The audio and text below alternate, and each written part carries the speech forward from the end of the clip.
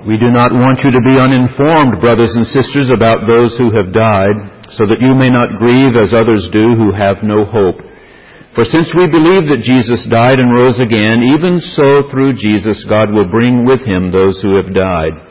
For this we declare to you by the word of the Lord, that we who are alive, who are left until the coming of the Lord, will by no means precede those who have died. For the Lord himself, with a cry of command, with the archangel's call, and with the sound of God's trumpet, will descend from heaven, and the dead in Christ will rise first. Then we who are alive, who are left, will be caught up in the clouds together with them to meet the Lord in the air, and so we will be with the Lord forever. This is the word of the Lord.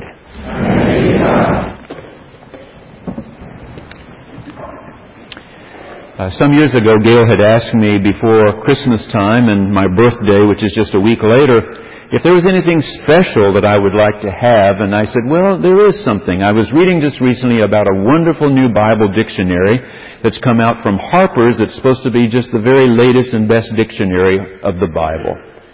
She said, fine. And that's what she got me for Christmas and birthday. It's a big, fat book, almost like an unabridged dictionary.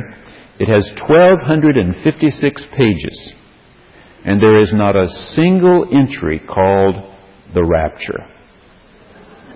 I also have a 5-volume dictionary. This one is called the Interpreter's Dictionary, and it's 5 volumes long. Each one of the volumes is more than 800 pages. I added them up this week. 4,274 pages. And not a single entry says the rapture. Not a single one. Last August, I knew I was going to be preaching on this text today.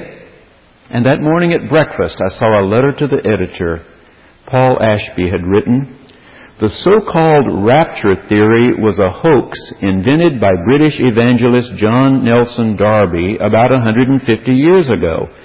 For 1850 years, there was no mention of rapture anywhere in Christian literature. The word rapture never appears in the teachings of Jesus, nor in a single verse of the entire Bible. It's based on an imaginative reading of 1 Thessalonians 4:17. If the rapture was so clear in the Bible, how did St. Augustine, St. Thomas Aquinas, St. Francis of Assisi, Martin Luther, John Calvin, John Knox, Teresa of Avila, John Wesley, Friedrich Schleiermacher all miss it? If this text isn't about something called the rapture, what is it? What are these words of Paul trying to say to you and me that means something to us because he's addressing an all-important subject? Brothers and sisters, we do not want you to be uninformed about those who have died. Our scholars believe that Paul had first arrived in Thessalonica probably in the year 49, that he had preached to them and then moved on, that it was about a year later, probably in the year 50, that he wrote this letter back to the church at Thessalonica. Now, it's almost for sure that Paul had told them about a Greek word called parousia. Parousia, the coming again of the Lord. When the Lord comes again. They were anticipating that, looking forward to it. Paul had made it sound like such a wonderful thing, but a whole year had passed, and some within their community had died. What about them? What about those who didn't make it until Jesus came back? What happens to them? And that's what Paul's trying to address. I've underlined 4 things here. First of all, he says, I don't want you to be uninformed about those who have died, so that you may not grieve like those who have no hope. The way we grieve is so important. Paul is not saying that we ought not grieve. No. The Bible doesn't say that we ought not grieve. The Bible understands, as God knows, when we lose someone to death whom we love, it really hurts. It really hurts. Not saying don't grieve, saying don't grieve like those grieve who have no hope. I remember the very first funeral I ever did as a minister. I'd only been to 2 funerals in my whole life. I'd been to one grandfather's funeral when I was 8 and a grandmother's funeral when I was a senior in high school. On both occasions, I was more concerned about what was happening to my mother. She had lost her father, then she had lost her mother, and the loss of her parents had hurt her deeply, and so I was concerned about her and how she was doing. I didn't really notice whether the minister walked in front of the casket or behind the casket. Where did the minister stand out at the graveside? Exactly what did he say at that funeral? And suddenly, at 18 years of age, 2 months out of high school, I was pastoring 2 little churches, and Ms. Emma Roselle died. I still remember her name after all those years. I didn't know what I was supposed to do. I drove to the funeral home where I was told that she had been taken. And as I walked in, not sure what I was supposed to do next, I heard a familiar voice, a Methodist preacher from Marshall, Texas, where this funeral home was. I walked into the room where he was. I waved to him, and he came into the hallway to speak to me, and he said, "I understand you're the new pastor at Mount Zion Circuit." I said, "I am. And one of my ladies has died, and I don't know what to do." He said, "Come with me." And he took me in a little side room there, and he went through what I was supposed to do, step by step by step. And then the day of the funeral came. I walked across that little oil road from the very small, meager little parsonage to this little wood frame church. And as I got almost to the front door, the funeral director walked out, first shook my hand, and then reached into his pocket, held out his hand, and when I held mine under it, he dropped into my hand 3 little ammonia vials. I knew what they were because I'd seen them broken under guys' noses in football games when you were a little foggy after a really hard hit. I knew what they were, but I asked him, "What are these for?" And he said, "These are for you to help me when the people start fainting." I said, "Nobody's going to faint." He said, "Oh, yes, they are. You just hold on to them." And so we got through the funeral, and then the funeral director opened up the casket, and people started filing past. And as it got closer and closer members of the family, people started going, "Oh," and just falling into the floor. And he was popping these ammonia vials under their noses, and so I started popping ammonia vials under their noses. But when that long day finally ended, I knew that what we had done there was not a good Christian witness. And so when I got to college that Monday morning, I asked one of my professors, "What can I do about having a more faithful witness to how Christian people ought to grieve?" And he sat down with me and told me, "You can't wait till somebody dies. It's too late to talk about some of these important things. You need to devote Sunday nights, maybe a month of them, maybe 2 months of them, talking about how Christian people grieve.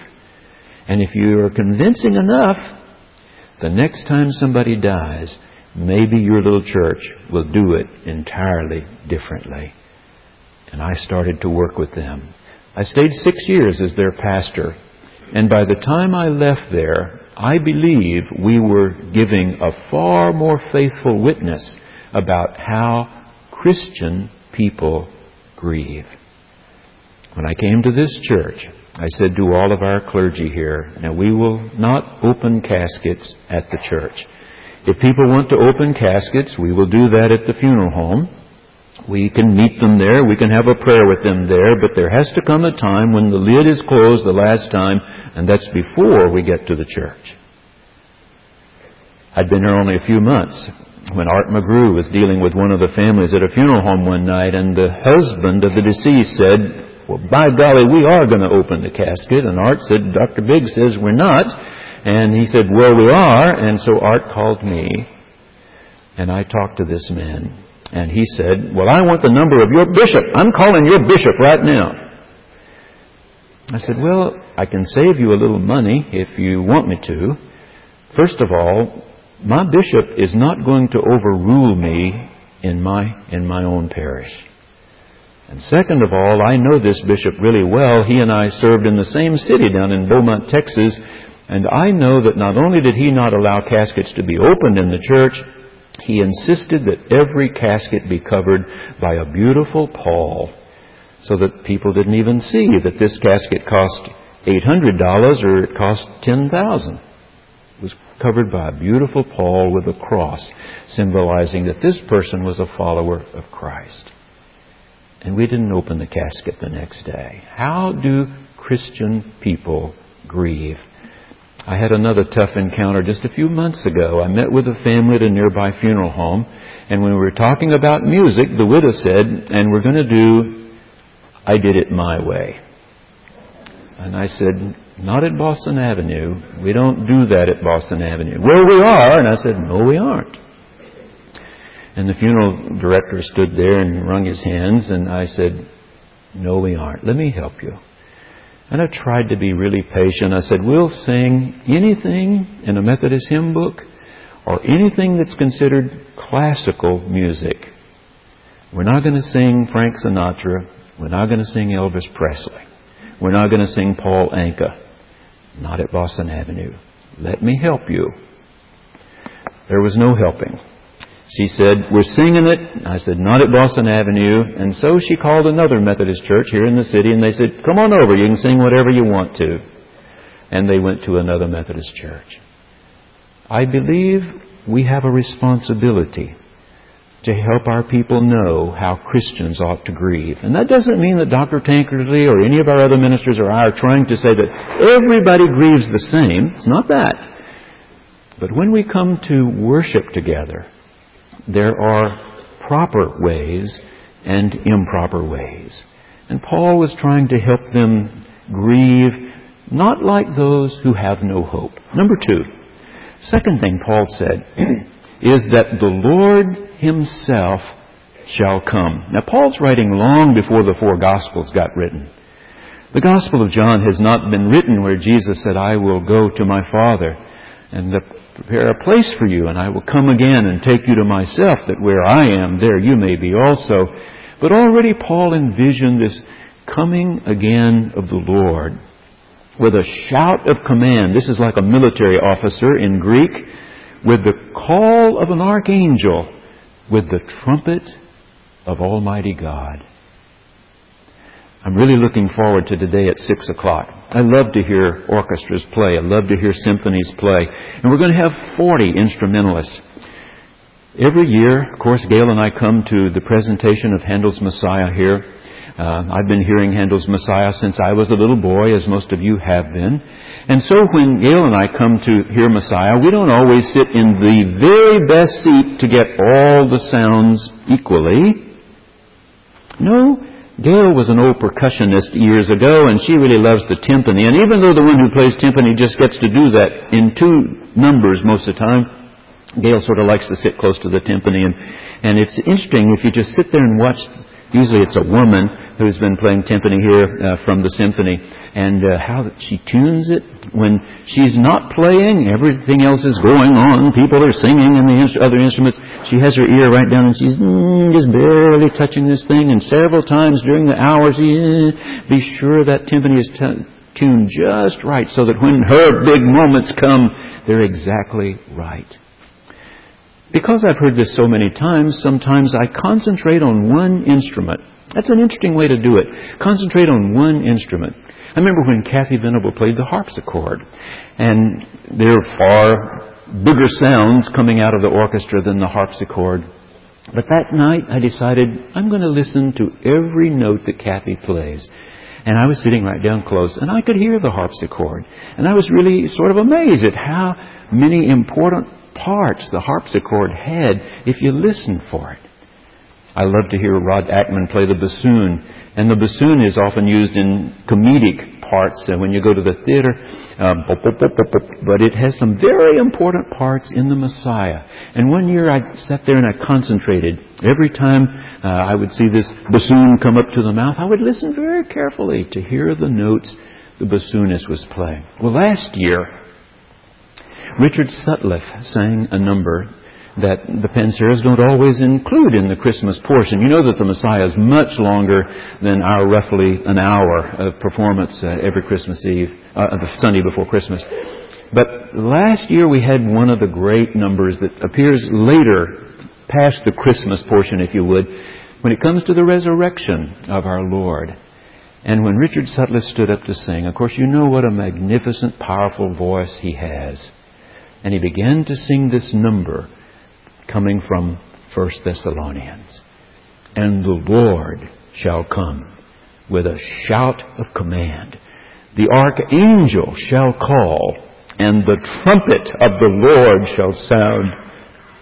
We were sitting right down here, Gail and I, because she wanted to hear the timpani, really hear it. But you know who was right near the timpanist? The trumpeter. The trumpeter was sitting just 2 seats in front of the one who was going to play timpani. And when we came to that particular number, he lifted out a little trumpet that's just this long. I asked him later, what do you call that little trumpet? And he said it's called a piccolo trumpet. A piccolo trumpet, just this long. Here was Richard singing these big, wonderful bass notes, you know. And the Lord shall come. And with a shout of command, and the call of the archangel, and the trumpet of the Lord. And this little piccolo trumpet was just screaming these wonderful, powerful notes. I tell you, if you didn't feel something happening to you at that moment, you were not into what was being said and the sounds you were hearing. It was magnificent. And that's all Paul is trying to say. That you need the shout from the Lord, the call from the archangel, and the trumpet of God to wake the dead, but they shall be wakened. Okay. Number 3. Paul then uses a word, apentesis. Apentesis.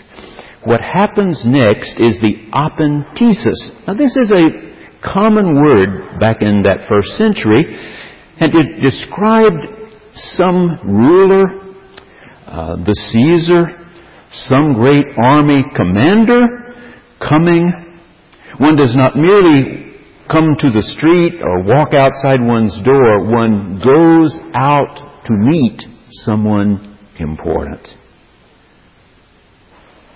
I've told you over the years there were lots of differences between my dad's family and my mother's family.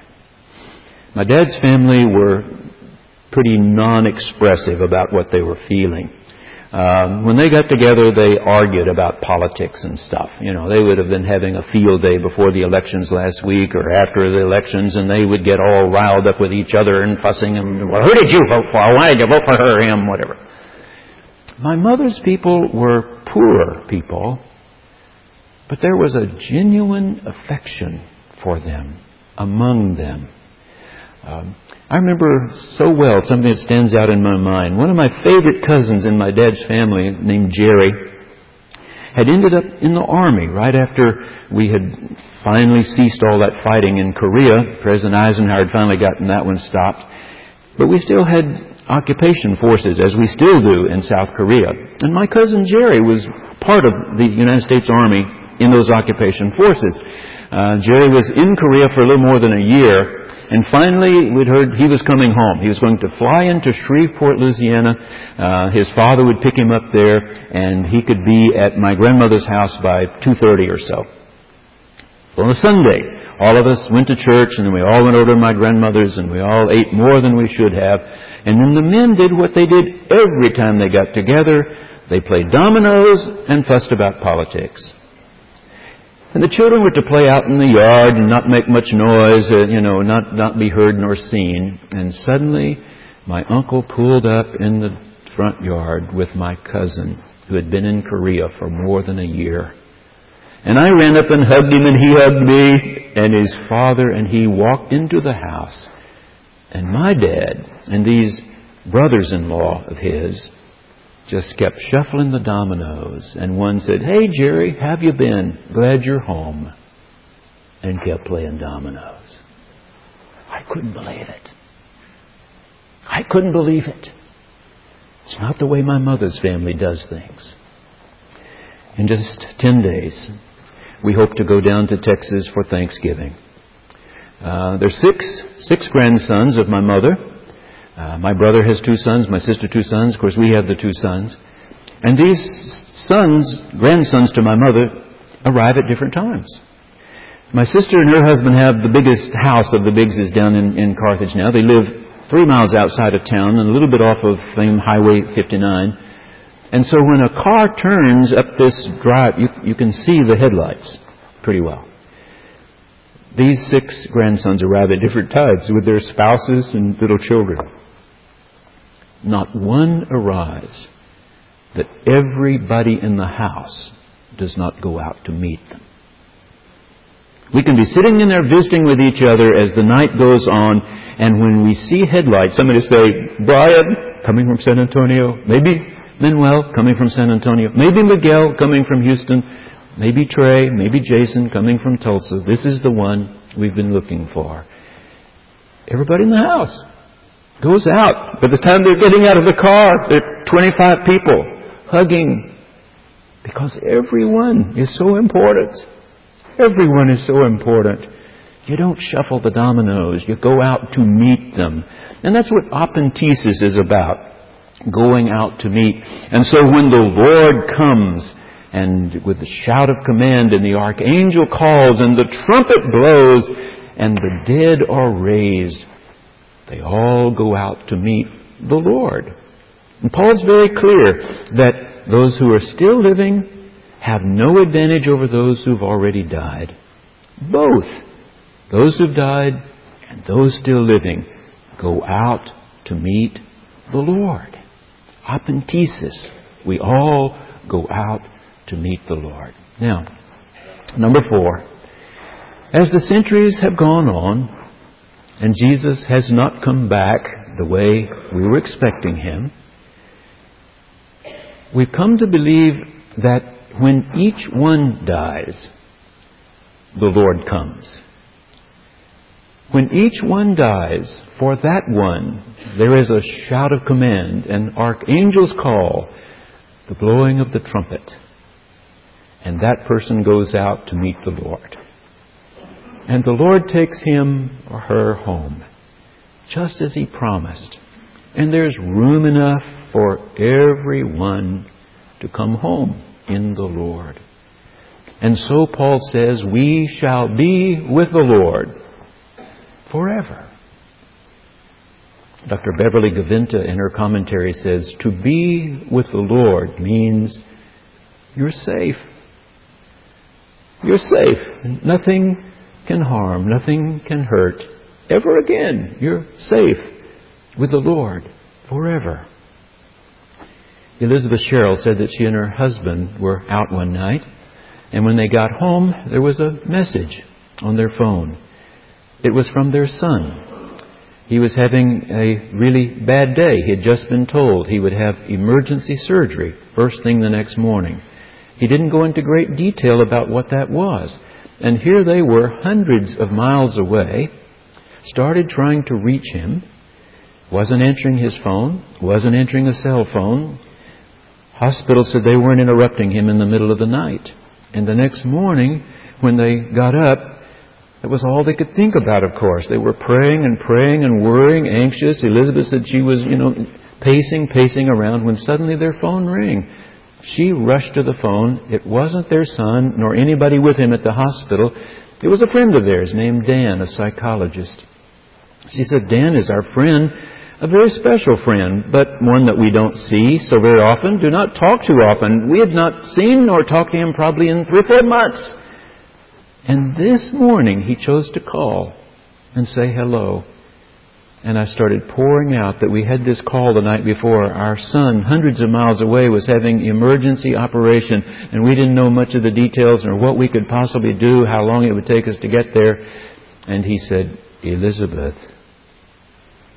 I said, yes. He said, take a deep breath. How close are you right now to a wall in your house? And she said, 3-4 feet. He said, get a little bit closer, but not too close. I want you to lean on the wall. Lean on the wall. Stand far enough from it that if you were to suddenly lower your hand, you would fall against it. Okay? Lean against the wall. Are you doing that? She said, I'm doing that. He said, relax. Okay? Just relax and lean on the wall. Do you feel how strong it feels? Yes, she said. As I tried more and more to relax, I felt suddenly at ease, at peace. And then he said, lean on the Lord. It's the real difference between believing and actually trusting. Trust in the Lord about all that is and all that is yet to come. Isn't this a powerful, powerful rendering? And we shall be forever with the Lord.